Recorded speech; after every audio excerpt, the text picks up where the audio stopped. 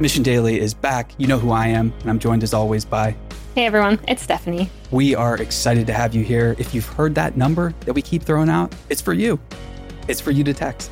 Just go ahead and text it. You might not know what type of response you get. Or who will be responding. Until you is try. It me? Is it Toasty? Chad? Who knows? Is it the baby? I don't know. Who knows? Could be the chief baby officer at 833-308-0863. We'll hear from you soon. And now, let's jump on to the show.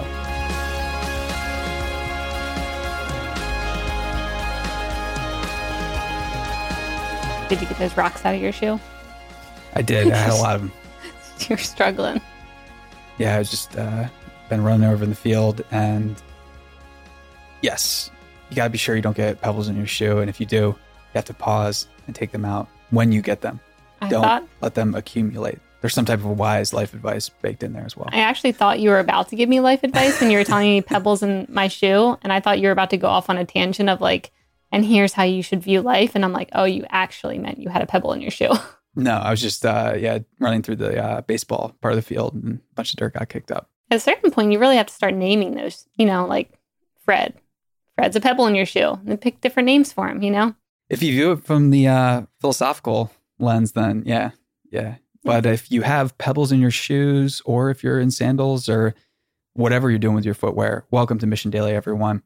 And today's episode, we're talking about late bloomers and blooming on time, more importantly. So we have this idea in our culture of late bloomers. And unfortunately, that language kind of poisons the well.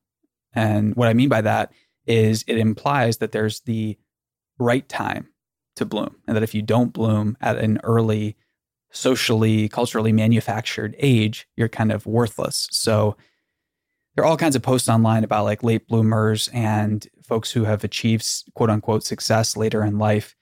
And this is just like this whole stereotype and really, really important cultural impasse that we have to shatter. Yeah. I mean, it's hard when the media shows you those quick hits and you don't really realize there was actually a lot of people who started really great companies and did really great things later in life. And the one thing I think that you would probably appreciate is I found a plant that takes a long time to bloom. And I feel like every person can find their plant and be like, that's me. So the Agave Americana plant is called the century plant. It takes 10 years to bloom. Oh, wow. That's my plant, my spirit plant. That's really cool. I might be 10 years behind, but... No, I think that's a fascinating idea too, because again, we think on such short time scales. And sometimes I've messed around in the past in writing with adding a 0 before the year date. It's something that the Long Now Foundation does. It's a nonprofit. Maybe you've heard of the 10,000 year clock that they're behind. Jeff Bezos backed it. Yeah. And the actual clock is in West Texas, but there's the Long Now Foundation out here, which has a replica of the 10,000 year clock and many other things and long-term projects on the walls. And one of the cultural kind of strategies or plans they've implemented is this idea of writing 0 in front of the year to remind people to think in terms of millennia. Like great projects, they don't happen in year 1, year 2, year 3. It's going to take 10 years to realize, it might take a decade, it might take centuries or generations. And the more that we can be thinking in terms of these larger time scales, the better, because this idea that, you need to achieve success, again, quote unquote success by, your late teens, or you have to get on this track by your junior year or your freshman year of high school or whatever, is crippling, because all of these tracks that we have now lead to the past with these industries that are being redefined and reemerging, and jobs that are, emerging right now that are new, highly paid or desirable positions. There isn't an existing track that leads to them. There are tracks that lead to the past and many of these industries that are credentialed or licensed. However, the future is being written in this, exploratory way where there aren't any tracks. So we got to kick off these old labels in order to get there. So you were reading a book about this. And yeah, there's a great new book out. Tell me a bit about that, because you felt very strongly about how good of a book it was. I haven't read it yet, but I want to hear what even sent you that way other than obviously looking into flowers like I did. So I've just read a lot about it. And like anyone out there who's read a post on late bloomers to make themselves feel better about their age compared to what they think they should be or whatever, I've fallen into that trap a lot. And it's really bothered me. And I've worked hard lately in therapy and in other places to take off this idea that there's a right age to do something, or that I need to find someone else to compare myself against. It's basically just this horrible trap and this horrible bunch of quicksand that I've been trying to get out of for a long time. So there's this new book out. It's called Late Bloomers by Rich Carligan. And yeah, it's excellent. So he just points out that in the media, the amount of times that Wonder Kid or reference to early success have grown recently is unconscionable. So it's just all over the place now. And meanwhile, great achievements happen they're all over the board, because often these early achievements too, these folks are getting onto treadmills that they don't ever get off of. So they inherently end up exploring like one thing or one industry, and they might reach the pinnacle of that. However, it's questionable about, were they ever free to get off of that? Yeah, because it's hard after 4 or 5 years of just starting something where then you feel like you have all this built up knowledge that you can't abandon. I know I even kind of felt like that in the early days of being in finance, of like, oh my gosh, I've been in finance for however many years. I can't get hired anywhere else because that's all I know. And I'll be throwing away my knowledge and no one will hire me. And it gets hard. You really have to break out of that trap. For sure. And I think the other trap too is that what's interesting about first time founders or successful companies now is they're actually started, the successful ones that last, or ventures. I say companies, but it could be anything. It could be like your research institution, your nonprofit, your public benefit corporation, your art project, your art group, your musical group, anything like that. The successful ones are started by people that are older. So for companies, on average, the founders are like 40, they're 37, they're much older than the media would have you believe. And if we back this up all the way to where the idea of like early achievement and early bloomers starts, it's with this idea of standardized testing. And one of the most interesting things about the book is it goes back to the founder of the SATs, who before his death basically went on this rant about how wrong they had been with the idea of SATs, which basically just measures your IQ at a fixed period in time. And it's based on how well you've been doing in the factory farm school system, for lack of a better word. And it's a very, very narrow test when there's a lot more in terms of like intelligence research. And anyways, the test, the creator called it a glorious fallacy. And he went on to say he compared it with psychophrenology. Let me get this right. Psychophrenology, that's, for anyone that's listening, is the pseudoscience of studying the number of bumps and the location of different bumps on the skull. And back in the day, a lot of medical folks used to use this as a predictor of intelligence and other traits. And you got a bumpy head. You must be smart. Yeah, or you have a weird bump here. You're defective, and you should not be allowed to do this. That's how perverse and how messed up this field of psychophrenology was. And the creator of the SAT eventually compared his work, his masterwork, the SAT, with psychophrenology. It's weird that it's still to this day being used. I have no idea why this is happening. And if you look into the research too about, especially where we're at in Palo Alto, the incidences of teen depression and suicide because of cited pressures from the educational system are continuing to grow.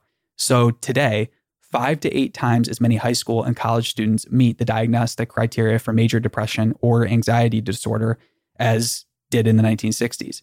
And recently, the CDC found that 16% of high school students in the United States reported seriously considering suicide.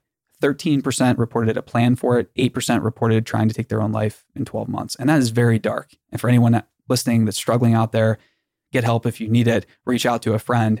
But that's what the education system and that's what this crazy idea that we've been running with is doing to people. And, in some ways, the blessing of everything that's been going on now is this opportunity to get away from this model of education that's based on IQ testing. Yeah, that's what I was just about to say, is that even though horrible things have been happening with COVID-19 and, a lot's been going on, I actually think it's been a good time to stop and reflect about the state of the world before this. And even with a lot of the interviews I'm doing where people talk about how now there's this new era of like conscious consumers and people wanting to make sure like, where's my food coming from? Where's the apparel that I'm buying coming from? Like, how do I think about my day? Do I even need to go into an office? How much time do I want to spend with my kids? Like, what's important? It's been a nice time to kind of stop and like reflect on almost everything, including, do you need to go to a school? Or if so, maybe there's a better way to do it. Yeah. And the biggest discoveries too, I'm not going to go into like all the different ones or the different like late blooming business successes where people have achieved, their success or their, masterwork or whatever later in life. There's a bunch of them that the book outlines. The one thing though, I do want to keep going into is that you're blooming, and the idea of blooming, like it's going to happen in a world and in a place where you're exploring, where you're playful, where you're relaxed. I don't think that anyone flourishes in this situation of mental duress, which is what the education system, which is what the media is kind of forcing people into these compartmentalized, tracked, weird things. And it's really important to just shift your worldview on what is possible and when it's possible. So there's two different types of intelligence that cognitive research shows us. There is fluid intelligence, that's abbreviated in scholarly papers and books as GF, and crystallized intelligence, which is abbreviated as GC. So fluid intelligence is our capacity to reason and solve different problems, independent of knowledge from the past.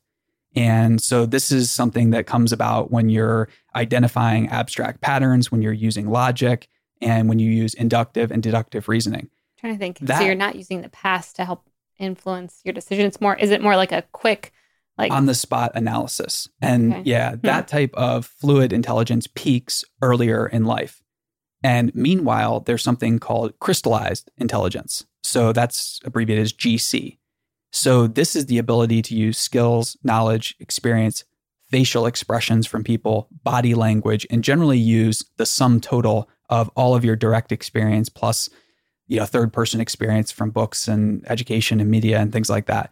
So that peaks much, much later in life. And that can rise throughout middle age and beyond. So the idea that you're just getting, worse and worse is just throw that away. Your intelligence is going to expand to the degree in which you have novel experiences, to the degree in which you apply them. And really, it's not going to start expanding until you give yourself permission to cast off all of that crap from the past about you have to achieve something by a certain age. You don't. And bloom on your own schedule. And being a late bloomer or having, somebody say you're a late bloomer used to be a compliment. In culture, that used to be a sign of grace and like savvy, like you had, figured out a secret. You had figured out this way to kind of get there that was easy, that was relaxing, and you didn't, almost kill yourself in the process of getting there. Yep. So I really want to shatter those, there's just the really, really big fallacies that the educational system and the creator of the SAT forced us into. So yeah, I like the idea of also, it reminded me to stop rushing. Like there's not a certain point that I'm rushing to then like get on to the next thing. Like even if you're like, I'm going to do this, and this, like once you get there, you're going to just go on to the next thing.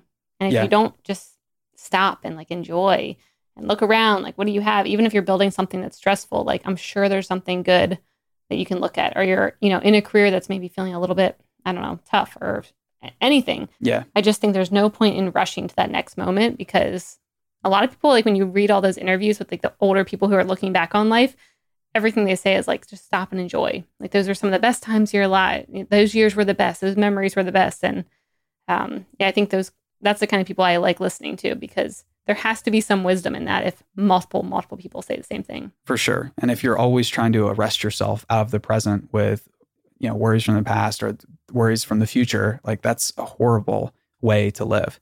Yeah. And the costs of this, we talked about some of the costs with depression. And then you, Steph, sparked this idea the one more thing that I wanted to bring up, because you were talking about doing the research for different types of food items. Let's just call them food items broadly, because a lot of countries outside the US have a much, much better testing and safety system for their food products. Yeah, and you can trust them way more, like the manufacturing, less metals, less all kinds of things that get inadvertently added to them. So why would our education system be any different? Because often the whole idea that, if you have an inability to sit still or to follow this early blooming crazy model that we have, you get prescribed medication. That's not normal. So if you look outside the United States, so inside the United States, kids are 14 times more likely to be on medication for ADD compared to a kid in the UK. And that's an economy in a country that's mirrors ours like pretty closely. You would think. And so also kids in the US are 40 times more likely to be diagnosed and treated for quote unquote bipolar disorder as kids are in Germany. And also kids are 93 times more likely to be on medications like resveratrol and Zyprexa used to control behavior compared to a kid in Italy. So these are just some statistics about what's going on outside of the country, because it is not what is going on here. And I think kids' failure to adapt to this weird system that we have, we're going to have to change that. And luckily, with everything going on, there's an opportunity to see outside of it and to give your kids the privilege of being enough just as they are. And, that's not going to start until we give ourselves the privilege and the permission of being who we are. And like Joseph Campbell, he said it best, the privilege of a lifetime is being who you are. And you're not going to get to feel that until you drop the idea that you should bloom at a certain time. You're blooming right on time and you're beautiful. Thank you. That was just for me. Huh? I love it. All right. To everyone listening, bloom at your own pace. Don't let anybody convince you that you have to be an early bloomer or a late bloomer or anything in between. Decide your own pace, block out the noise, and bloom on your schedule. And if you find a spirit flower like I did, text us. Let me know. If you find plants that are thinking on decade and century timescales, text us. Let us know. All right. See you next time. See you next time.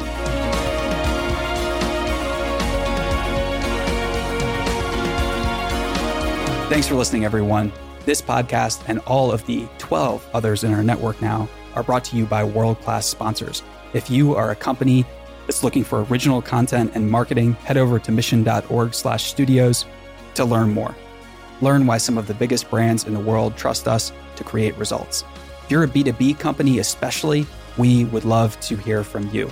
We have original content and marketing campaign ideas for days, and we give them out free of charge. Head over to mission.org/studios to connect with me, Steph, or Toasty, our mascot, and learn more.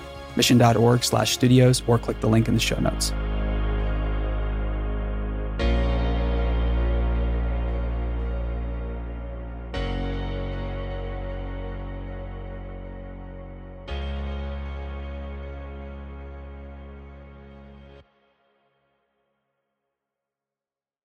Hey listeners, thanks for tuning into this episode. I hope you enjoyed it as much as I did. If you haven't already, please subscribe, rate, and review this podcast. It helps spread the word, and I would greatly appreciate it.